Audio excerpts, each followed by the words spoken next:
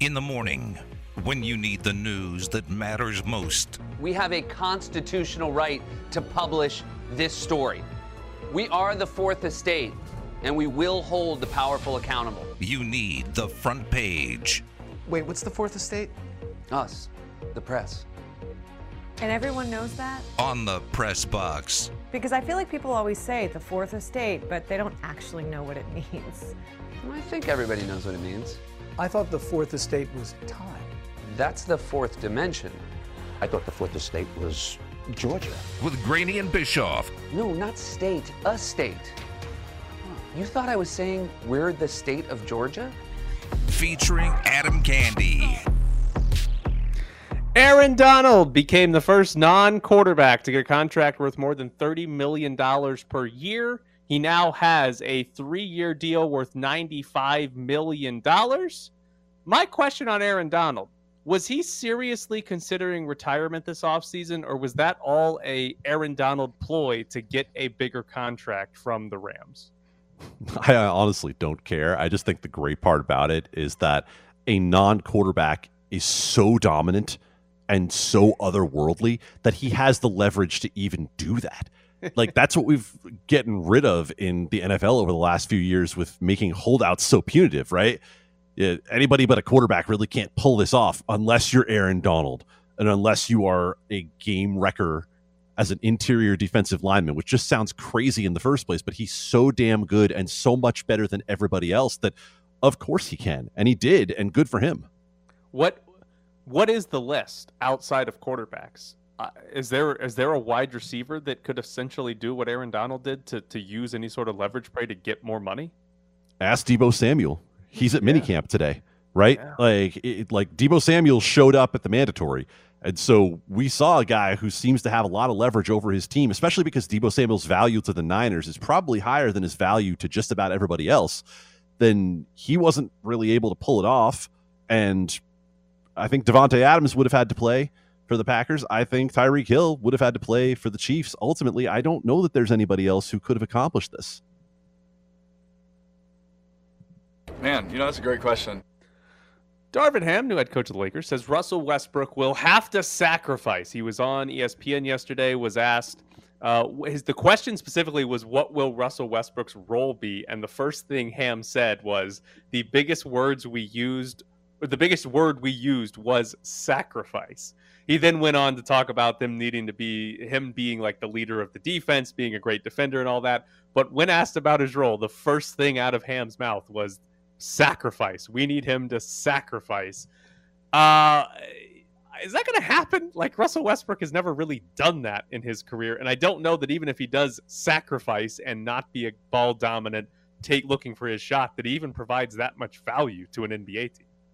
I'm not sure Darvin Ham watched all the interviews with Russell Westbrook toward the very end of the year, or maybe he did, and this is his reaction to them. But Russell Westbrook spent a lot of time at the end of this season talking about how the organization, and Frank Vogel in particular, never really allowed him to be himself. They never let him play the way that he can be most effective. And it doesn't sound like Darvin Ham's really much about that either. So I don't know how this works out. Doesn't it? This to me echoes all of the time that we heard Carmelo Anthony's going to have to accept that it's a different role for him now. And it took him like 3 years to accept that. I don't know that Russell Westbrook has had the erosion of skills that Carmelo Anthony had at the point we were having that discussion. And I also don't know that the Lakers are in any position to try to force him to do this, because in the end, they have so much money committed to Russell Westbrook that I don't know how you fill that hole without him being a useful player for you. Do you think there's a legitimate chance he could actually be traded? For what? That's the question. I know. Right? Like that. Yeah, it takes two to tango is what I'm saying. Right. Mark Stein had a report on it that was like the Lakers aren't interested in trading him while like giving up an additional asset. And if they're not going to do that, then it becomes, is there a team out there that would give the Lakers something in return for Russell Westbrook? And I mean, maybe there is, but I can't imagine being an NBA team seeing what Russell Westbrook did and said, yes, we need to trade for that. Right, we need to give up an asset for that right now. I could maybe see if teams are like, oh, you're gonna include well, they don't have any picks for like a decade, but you're going to include something with Westbrook. Yeah, okay, we'll pay his salary, we'll figure it out.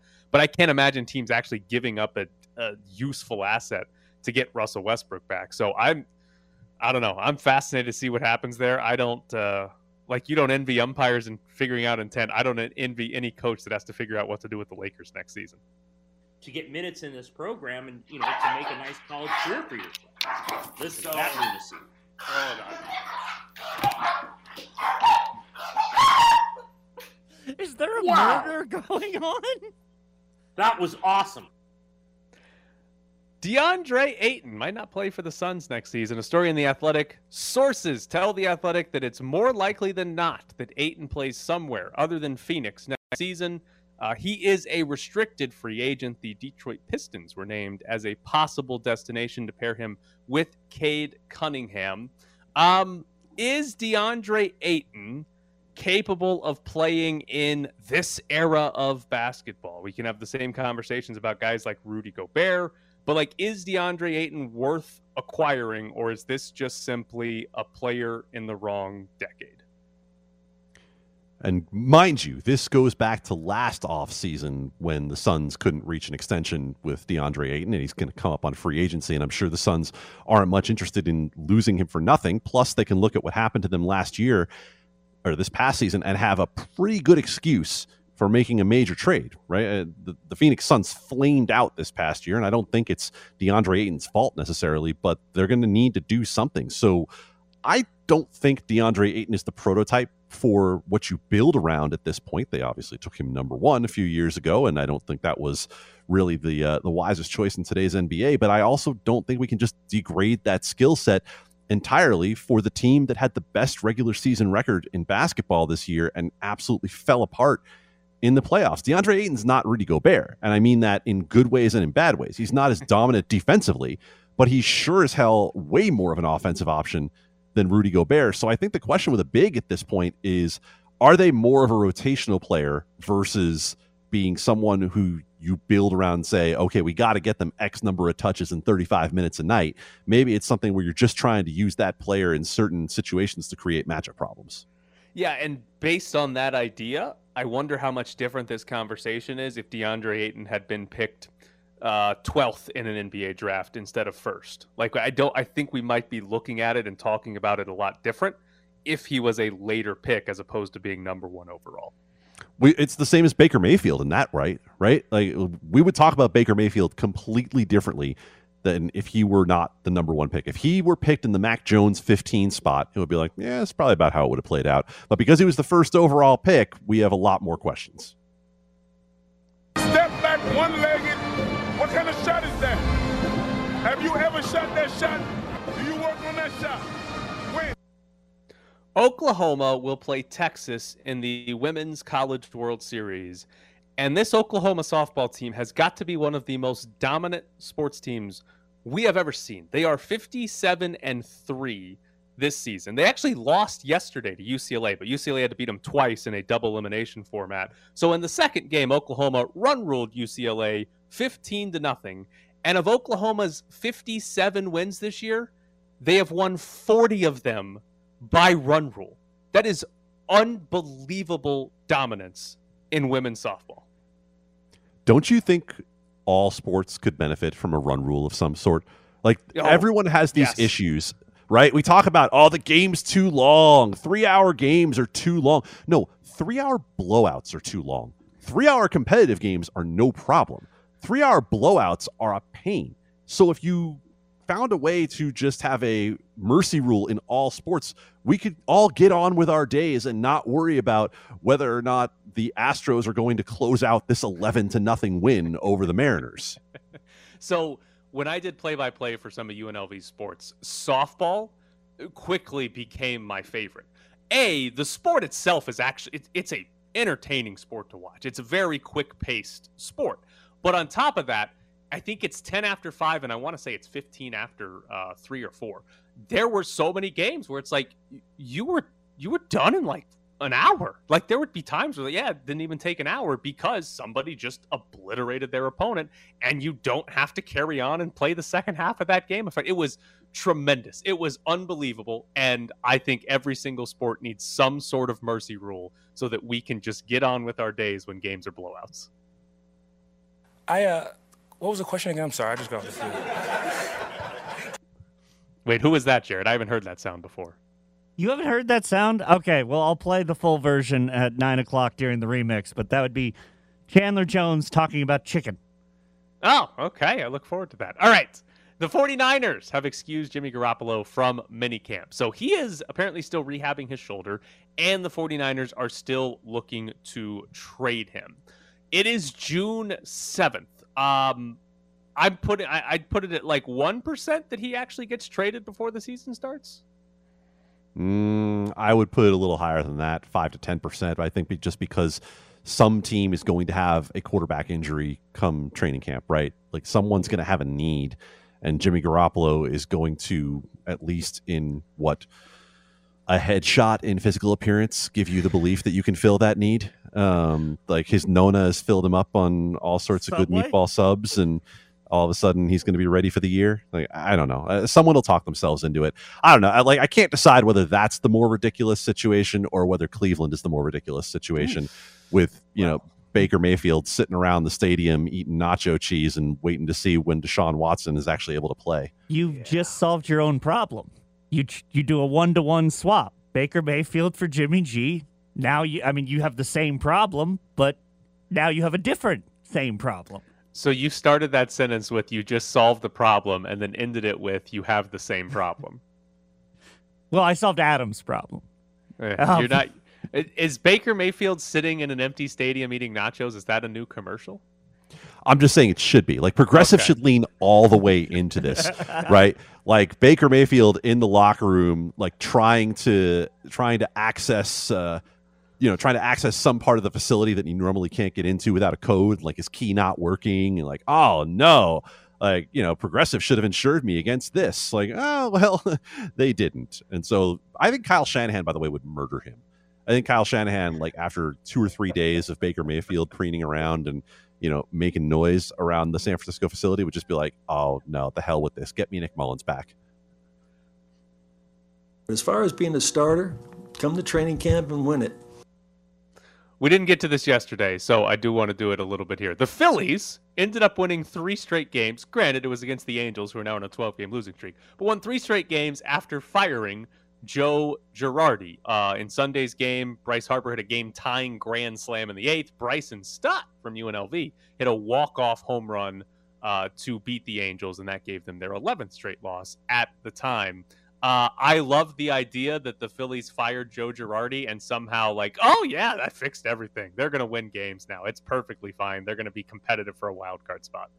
The fun part about this as a Yankees fan is watching another fan base go through it. Like, yep, that's what it's like having Joey Binder around. Everybody has their buttholes clenched at all times because Joey sets that tone for the locker room.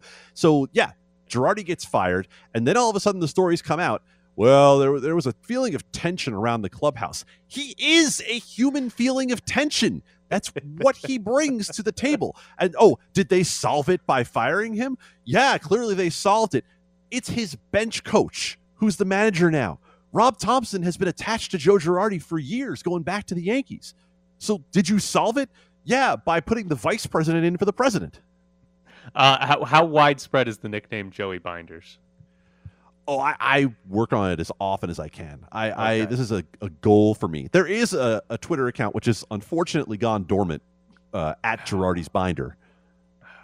It's too bad. Too bad when Twitter accounts go dormant because guys get fired or change teams. All right, coming up next, we'll stick with baseball because there's 100 games left, but we might have a significant part of the playoff picture already figured out.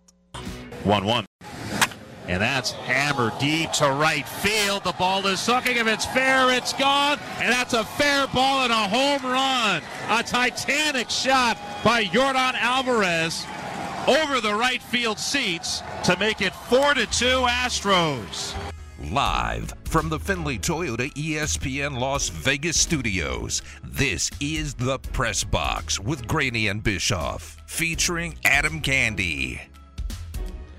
Adam Candy in today for Ed Graney. Jared, why are you being nice and playing Astros highlights when they lost yesterday? I may have not looked up their record and I may have been on the wrong page. All right, I appreciate it. We can ignore yesterday. That's perfectly fine with me. But Major League Baseball, there is a new playoff format this year. There are more wild card teams, which means there will be 2 teams in each league that get buys into the divisional round. The third best division winner will have to play a 3-game series against a wild card team. There will also be another 3-game series with just 2 wild card teams. So it's very important to finish top 2 in your league, or top 2 among division winners in your league, so you get that bye and avoid that 3-game series in the wild card round. As of now, the Yankees and the Astros are both over 50% chance to get a bye, according to Fangraphs. And the Dodgers and Mets are both over 50% to get a bye in the National League. There are a few teams that are hovering just over 20%, Brewers, Padres, Blue Jays, to get a bye. But Adam, it's June 7th. We've got like 100-something games still left in the season. How confident are you that those are the 4 teams that are going to get byes in the postseason? Honestly, how could you not be when you look at the rest of Major League Baseball? As of yesterday, before the games were played, 12 of the 30 Major League Baseball teams had winning records. 12! And this is the year that Bobby Manfred decided to expand the postseason, so that right now a 500 Red Sox team is sitting in a playoff spot. Like, if you were trying to create hockey and the meaninglessness of the playoffs, you certainly have achieved it thus far. So, Yankees, Astros, Dodgers, Mets potentially going to be our top 4, the teams that get the byes there. How big of an advantage do you think that's actually going to be? Or how unfair is it to have a division winner, one division winner on each side is going to have to go play a 3-game wild card series while the other 2 division winners get a bye straight into the divisional round? I don't think it's that big a deal. Do you? Okay. I don't really. I don't think it's like, because if that other division winner is, let's say, if it's the Milwaukee Brewers, right? If the Brewers are the 3rd division winner, oh no, I have to go start a series with Corbin Burns, Brandon Woodruff, and Eric Lauer. Oh no, how are we ever going to get through? I don't think it's that big of a deal either, because it's still, hey, you can finish ahead of one of the other division winners and you get the bye. But what I do find interesting on it is the idea that we're going to get 3. The wild card series is a 3-game series in 3 days, all at one ballpark. I find that to be interesting, where Major League Baseball was like, we want to add more playoff teams, but we can't have the teams with a bye. We can't have them sitting around for 10 days waiting for this. So we're just going to have a 3-game series, but it doesn't really fit. So we're just going to play them all at one ballpark. And if you're a wild card team, you're not even guaranteed a home game despite being in a 3-game series.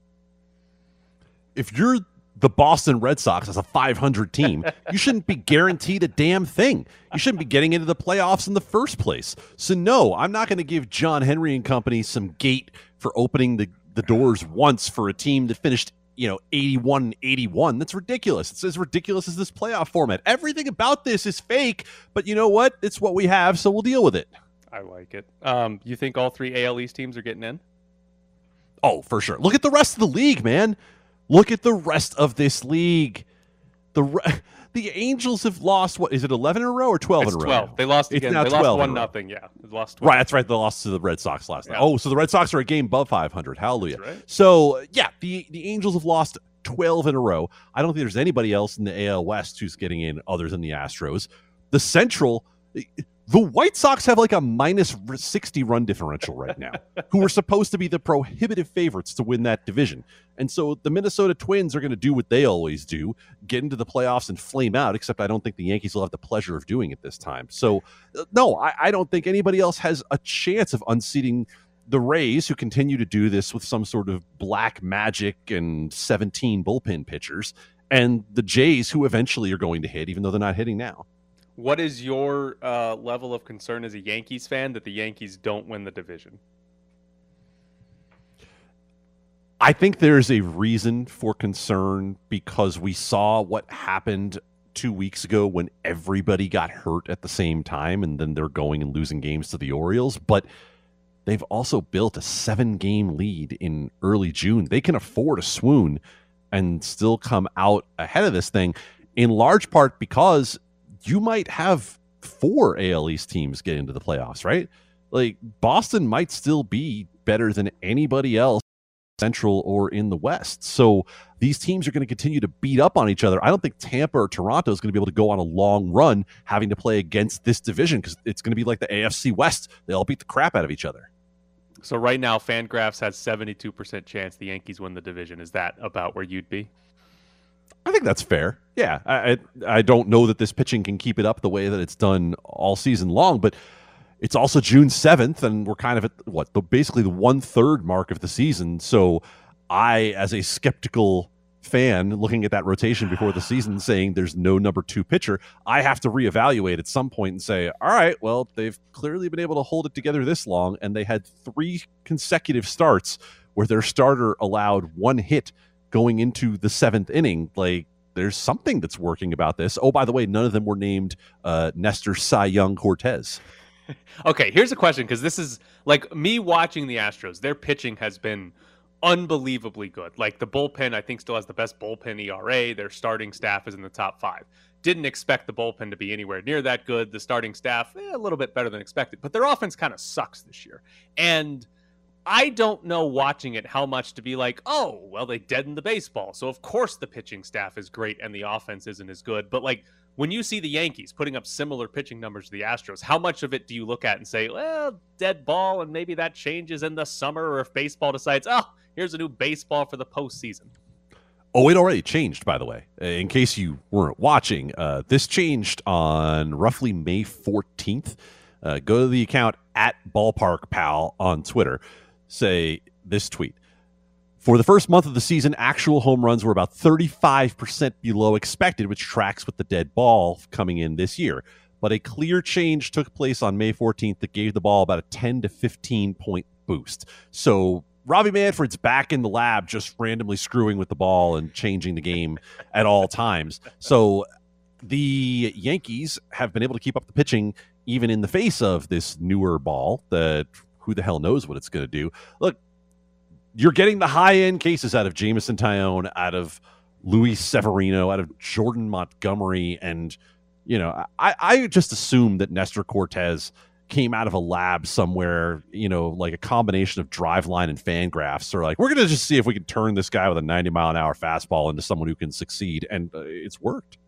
All right, coming up next, Charles McDonald joins the show. We're getting close to fantasy football, something that I can feel positive about. I came up with a couple of questions. One, if I had the first pick, who would I take?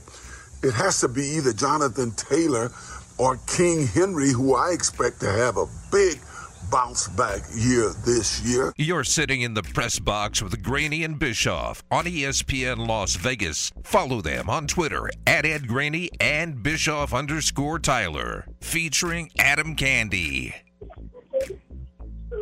Joining us now is Charles McDonald. You can find his work at Underdog Fantasy, his podcast, The Exemplist, and follow him on Twitter at 4Verts. All right, Charles, do you believe that Aaron Donald used the idea that he could retire to get a better deal from the Rams? Yeah, of course. I mean, if I was Aaron Donald, I'd probably try to do the same thing, but with multiple times, maybe even every year. Because you have that much leverage. You're like the best player ever at your position. I don't even think that that's like a hot take anymore.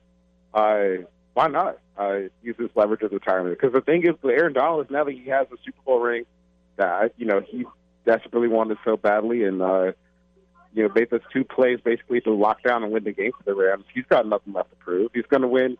He's at least in contention for Defensive Player of the Year every single year. Like I said, first ballot Hall of Famer regarded as the best in his position. I definitely think he used a retirement as leverage to get more money because, one, he can, and two, he can walk away from the game with nothing left to prove because he has like all the accolades you could ever want from not only like an NFL career but also college, because he also won basically like every award a defensive lineman can win coming out of Pitt. Had a Hall of Fame career. He's checked off basically every box. Can you remember in your lifetime a player who either dominates the game the way Aaron Donald does or causes the opponent to change the way that they game plan the way that Aaron Donald does? Like, is there anybody else you think of on that level the way we see it with Aaron Donald? Man, it's like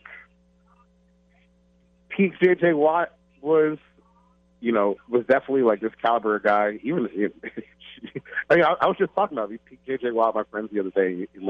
He probably was better than Aaron Donald was. He was getting like 20 sacks a year. But it's guys like J.J. Watt, Von Miller, Randy Moss. Like if you're going to go the offensive side of the ball, Julio Jones, like those level of players where you're coming in and be like, all right, well, not only do we have to deal with the scheme, but we also have to deal with them trying to force feed this one player if we're on offense, or trying to figure out how to let this one guy basically stop him from ruining the entire game for us. Because I think as you saw in the Super Bowl, when you just have a guy that good, also going against guys on the Bengals offensive lines who are I don't think they would be starters for most teams. You have like that level of talent, and you just see when it's time to put this kill switch on and win a game in that moment. He was able to do it, and now he's the highest paid non-quarterback ever. And honestly, even when you're looking at some of the quarterbacks that are like getting close money to him, because I think even Jared Goff is surpassing him still in average money per year. You could still make the case that he's a little bit underpaid relative to the impact he puts out compared to some of these quarterbacks that are getting paid more than he does.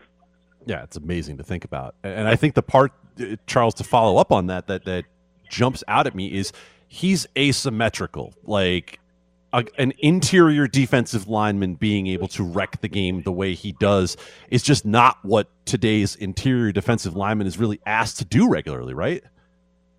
Yeah, we don't really have I think where things have like kind of started to change a little bit is you don't really have as many teams just asking their guys to be just like one gap penetrators, basically the way guys like Warren Sapp used to play back in the day, where you're basically just running gaps and you have one gap and that's it. You're supposed to break as much havoc as you possibly can.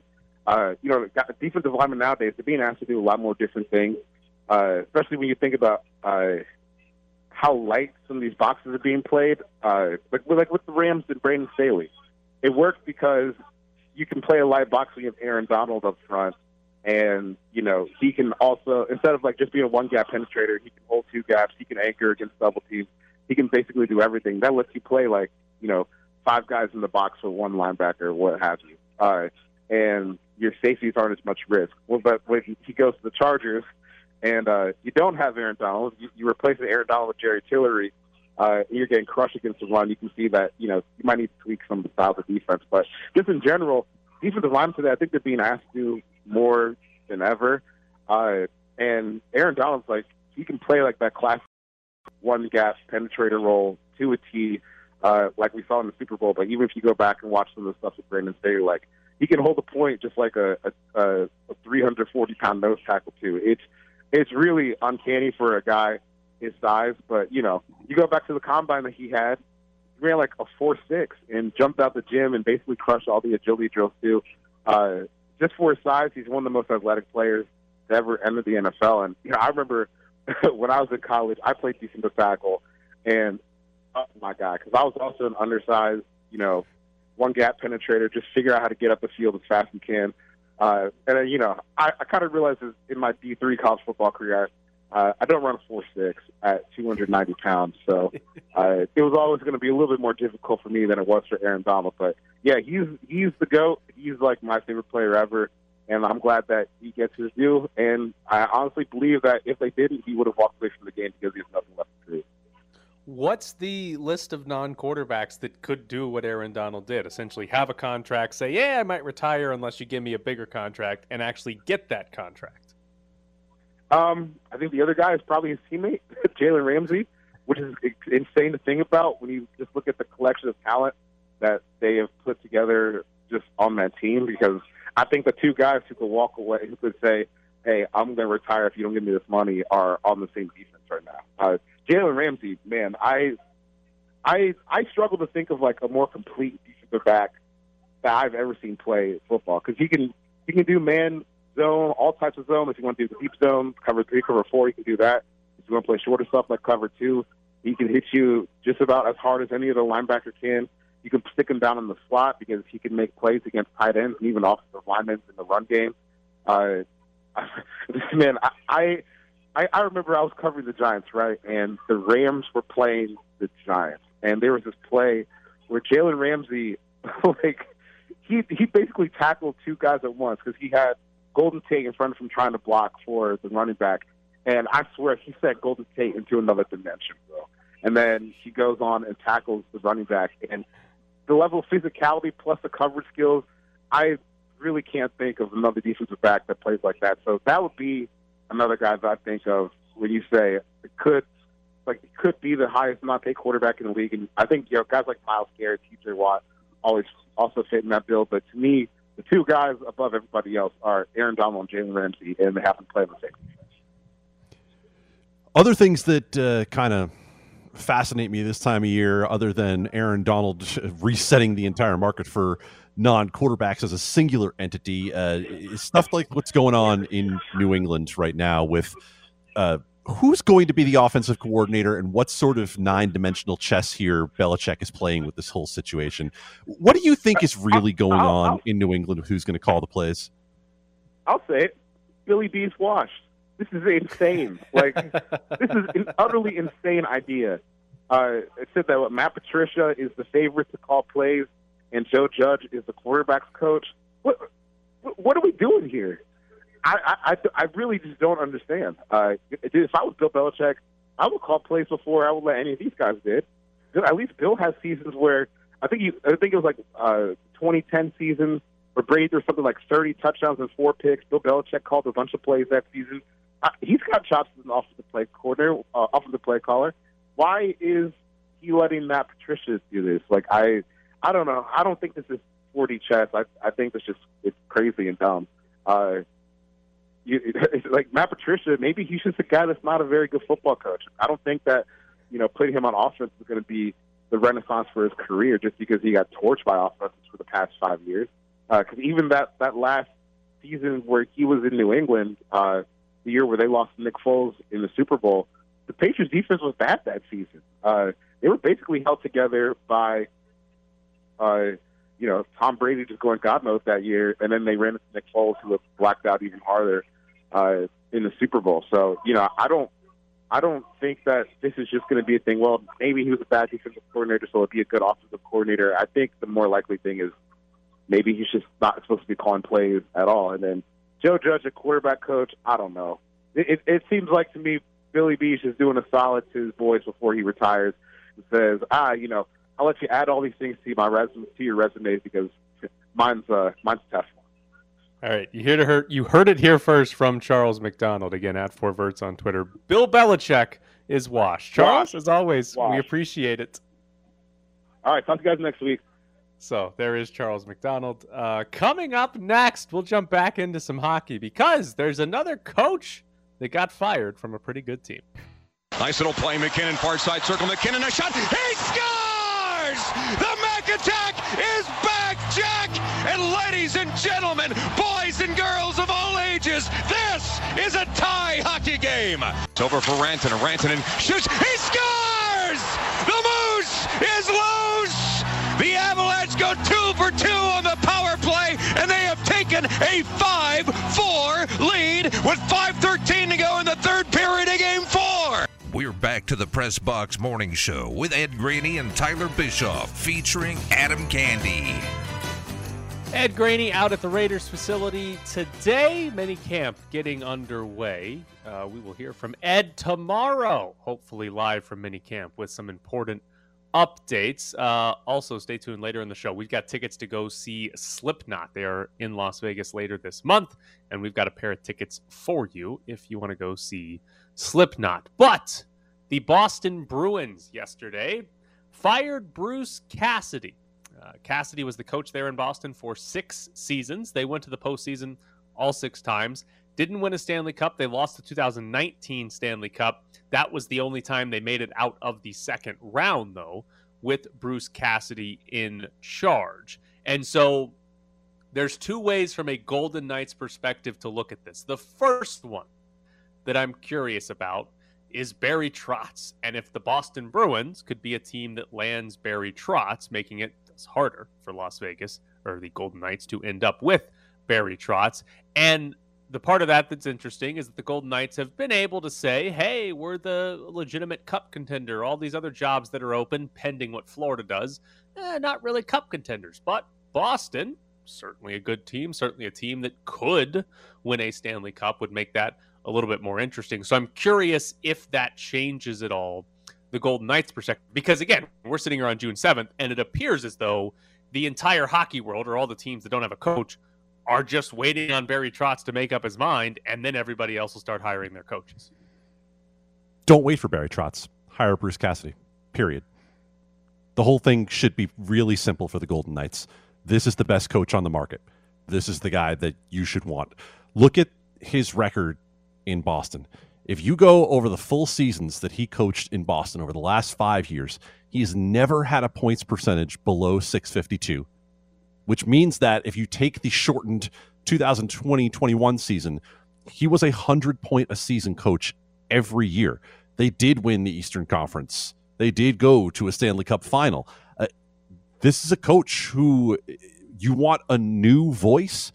I'm surprised Boston didn't want his voice anymore. So you want a voice that is different than Pete DeBoer, that is different than Gerard Gallant, but has proven his ability to win.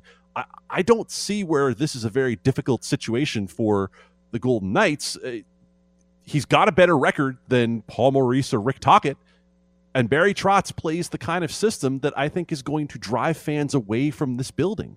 So I don't see where this is really something that the Golden Knights should overthink. Now, that's not to say that they could get him undoubtedly if they want him. I don't know who wants.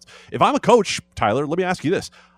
I don't know who necessarily wants to come into this job with the height of the expectations that the Golden Knights put on their head coach. It is a fascinating thing to look at from coaches' perspectives and guys that would potentially take this job, because it, like, the easy way to look at it in a positive light for the Golden Knights is, hey, this team could win a Stanley Cup. And if you look at the other jobs that are open, now that Boston's open, that's pretty much the only one at the moment. Maybe Florida becomes open, but it's like, if you want to win, you're going to go to Vegas and not Winnipeg or Philly, right? This is the better scenario to win right away and potentially win a Stanley Cup. But I think you also look at it and it's like, okay, Gerard Gallant got fired 2.5 years in. Then Pete DeBoer got 2.5 years, and they fired him even though they said it was injuries were the reason that they didn't make the postseason this season. Like, do I want to work for this team? Do I want to work in this environment where, like, if I don't win the Stanley Cup, the second one thing goes wrong, I'm done? And I think that's a fair thing. And I don't know how different coaches look at it. I'd be curious to know how many would just say, all teams have some issues, I want to go where I can win, or how many teams would look at it and say, yeah, Vegas is a little different, a little crazy. I don't know that I want to be the coach there.